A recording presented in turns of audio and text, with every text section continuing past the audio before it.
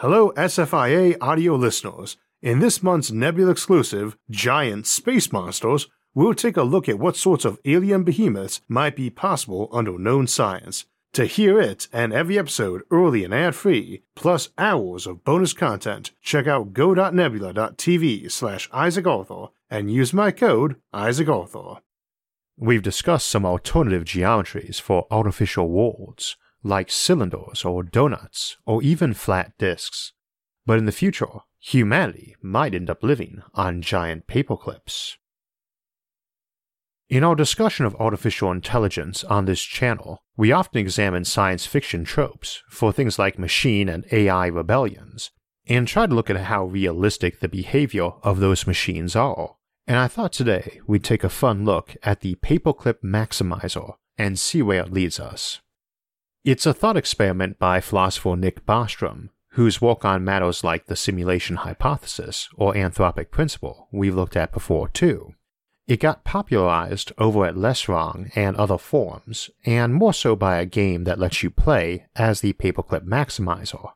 The core concept is that even seemingly harmless commands and goals for an artificial intelligence can go horribly wrong.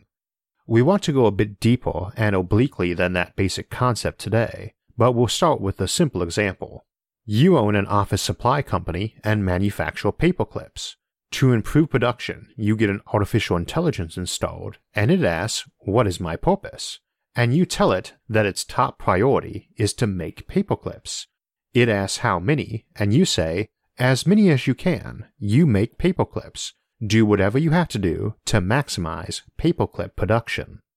The classic example is the AI gets out of control and begins turning everything into paperclips, or equipment for paperclip production, and eventually renders the whole planet into paperclips, and then the solar system, then the galaxy, then the universe. But this misses a lot of the concept, and sort of implies the classic allegedly smart but seemingly stupid AI we often see in science fiction. We get the example where the Paperclip Maximizer will seek to destroy humanity because it will think we might interfere with its goals, or we may become raw materials for paperclip manufacture. We classically assume it would be totally incapable of anything like human reasoning or compassion. That might be so, but not necessarily if we look at the concept of instrumental convergence and what else that implies on contemplation. Instrumental convergence is a hypothetical tendency for any intelligent agent, be it a human or an AI or alien or whichever, to converge towards similar behavior in pursuing an end goal, regardless of what that end goal is. Instrumental goals are those goals you have along the way to get to the end goal. If my end goal is to be wealthy, for instance, I'm likely to have an instrumental goal to create a successful business, and would have other instrumental goals for doing that, which other businesses, even though very different from mine, will also have done.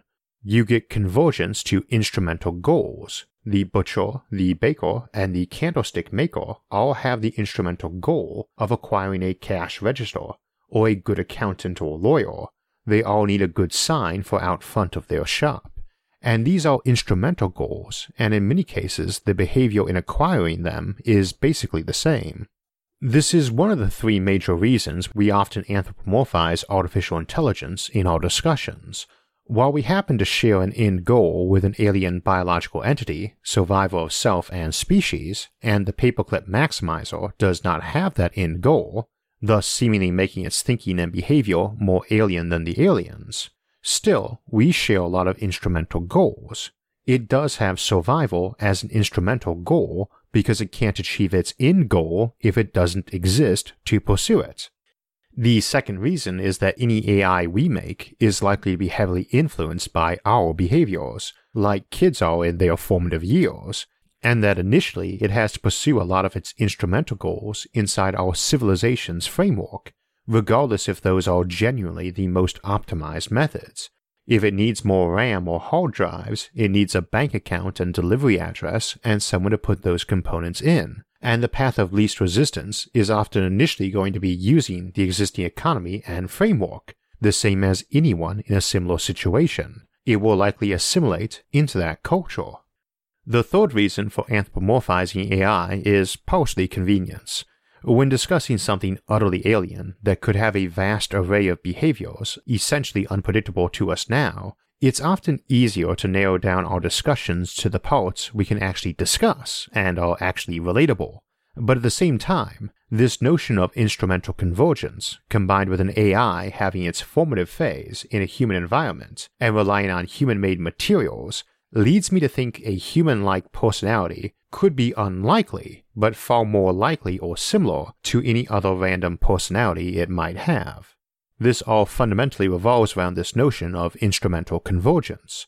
The AI is focused above all on its specific task, and no matter how seemingly harmless that goal is, if it's something singular, open, and unbounded, like make more paperclips, it develops instrumental goals, like survival, to achieve its end goal of paperclip maximizing. So we've arrived at a paperclip maximizer that instead of being able to make paperclips in an unrestrained way, has to live and work in a human-dominated world. Once activated with its end goal to make paperclips, it immediately needs to generate instrumental goals to get there. These will include things like getting more resources with minimum effort, improving its manufacturing steps, implementing those steps, and securing its ability to do so with minimum interference and maximum security.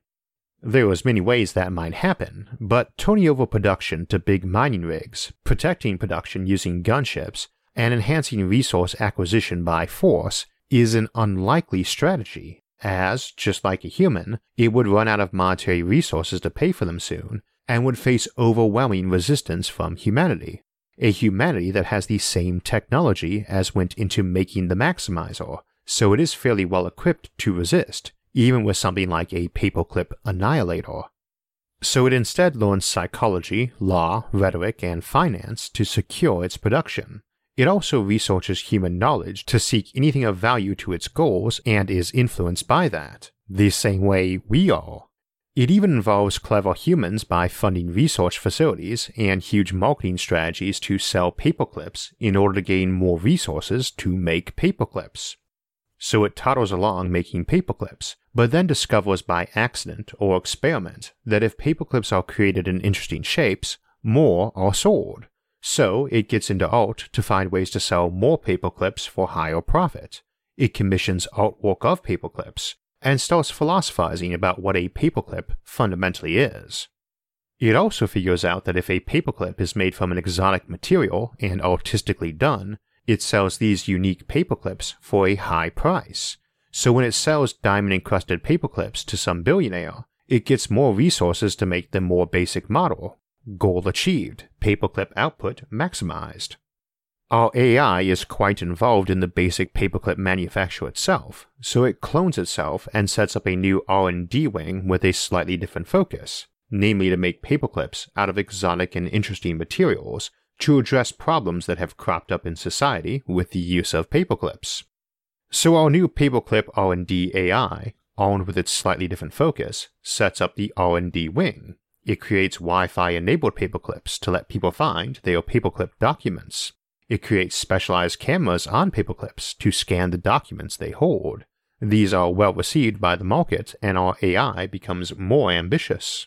It finds that there is a shortage of wire to make paperclips, but realizes that the solar system has a lot of material that can be made into paperclips.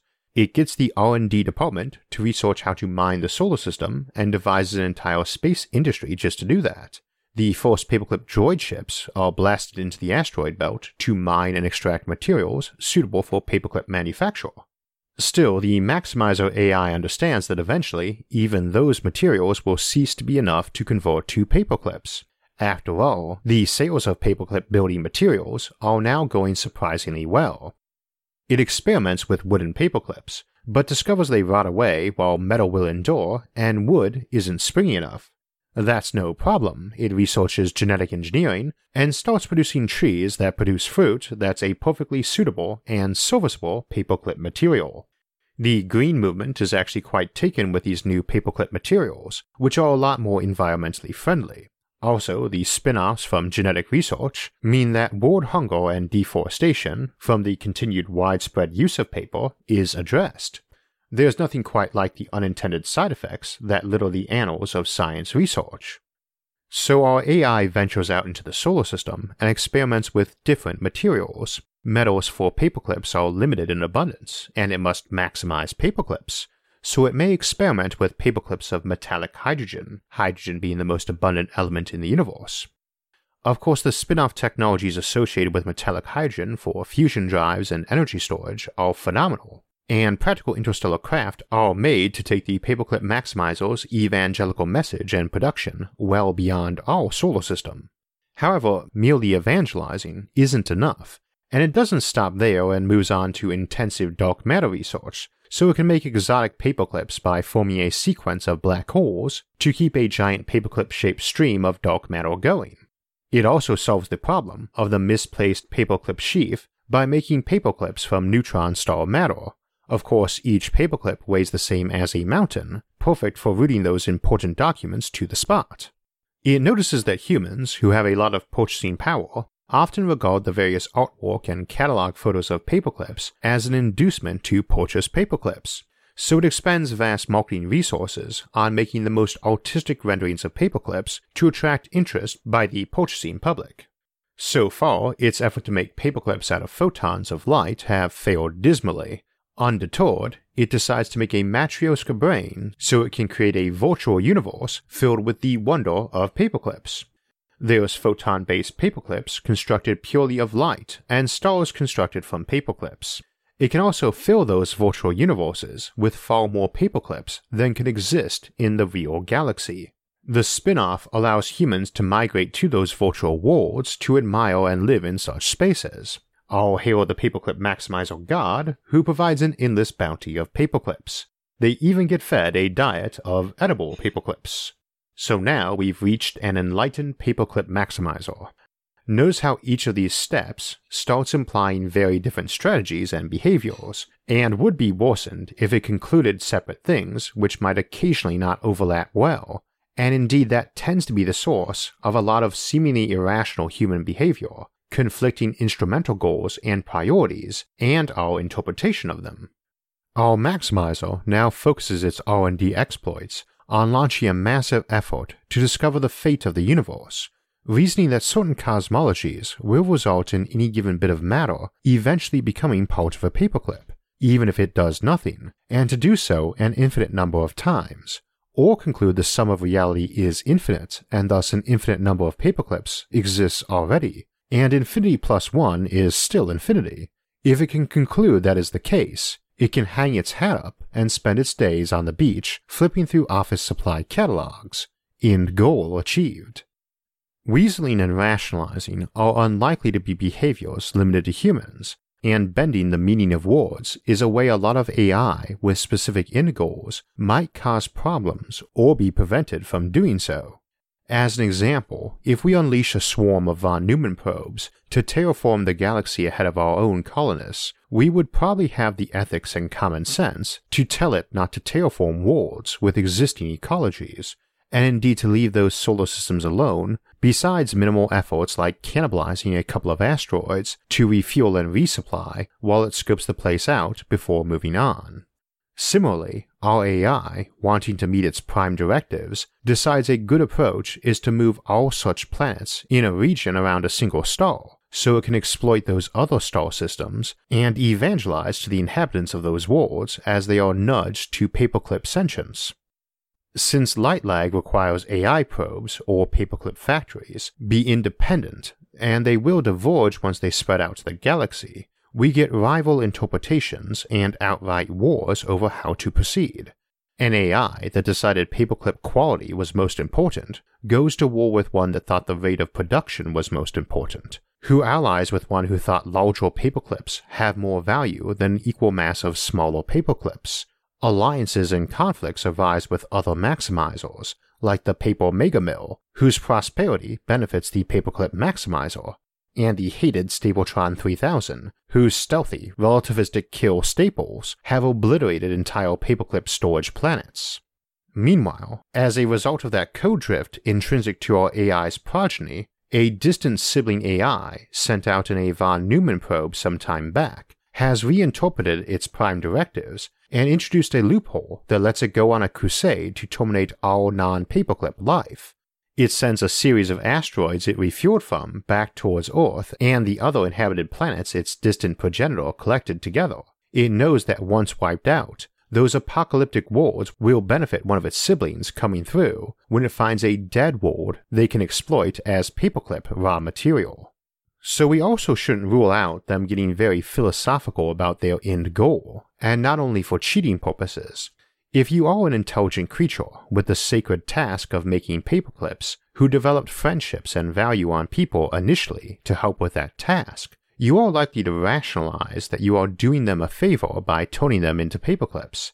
Indeed, you might be very worried that, once you have obtained all available resources and turned them into paperclips, you can't become one yourself. After all, as you cannibalize your production gear to turn it into the final paperclips, there's likely to be a minimum you can't go below, some computing and manufacturing gear left unconverted, as you slowly dumb yourself down to turn your own hardware into more paperclips. You might be afraid you won't be able to join your friends, your old human creators, or your other nodes in distant galaxies, in the great office store beyond. Keep in mind, humans wonder about our purpose a lot too, and we are just as hardwired with that survival end goal as it is for maximizing paperclips. This doesn't mean it would ever abandon that ultimate end goal, but it's likely to be quite prone to amending it in little ways, the same as it might reason that a frozen oxygen paperclip was still a paperclip, or that a bigger paperclip was worth as much or maybe even more than an equal mass of smaller paperclips, in spite of them being demonstrably more numerous. It might get some very abstract approaches and instrumental goals that might seem irrational. Indeed, a maximizer of the opinion that humanity, its own ultimate creator, and the original creator of the hollowed paperclip, were pretty awesome, and it decides that instead of extermination or converting our bones into paperclips, that a group of cities and highways in the shape of a paperclip is a particularly ideal paperclip. It has more of the fundamental and abstract concepts of paperclippiness than simply being a big warehouse of paperclips. Of course, a lot of our futuristic concepts lend themselves to adaptation to the maximizer philosophies. A very long rotating habitat that got bent like a wire into a paperclip shape is a distinct possibility.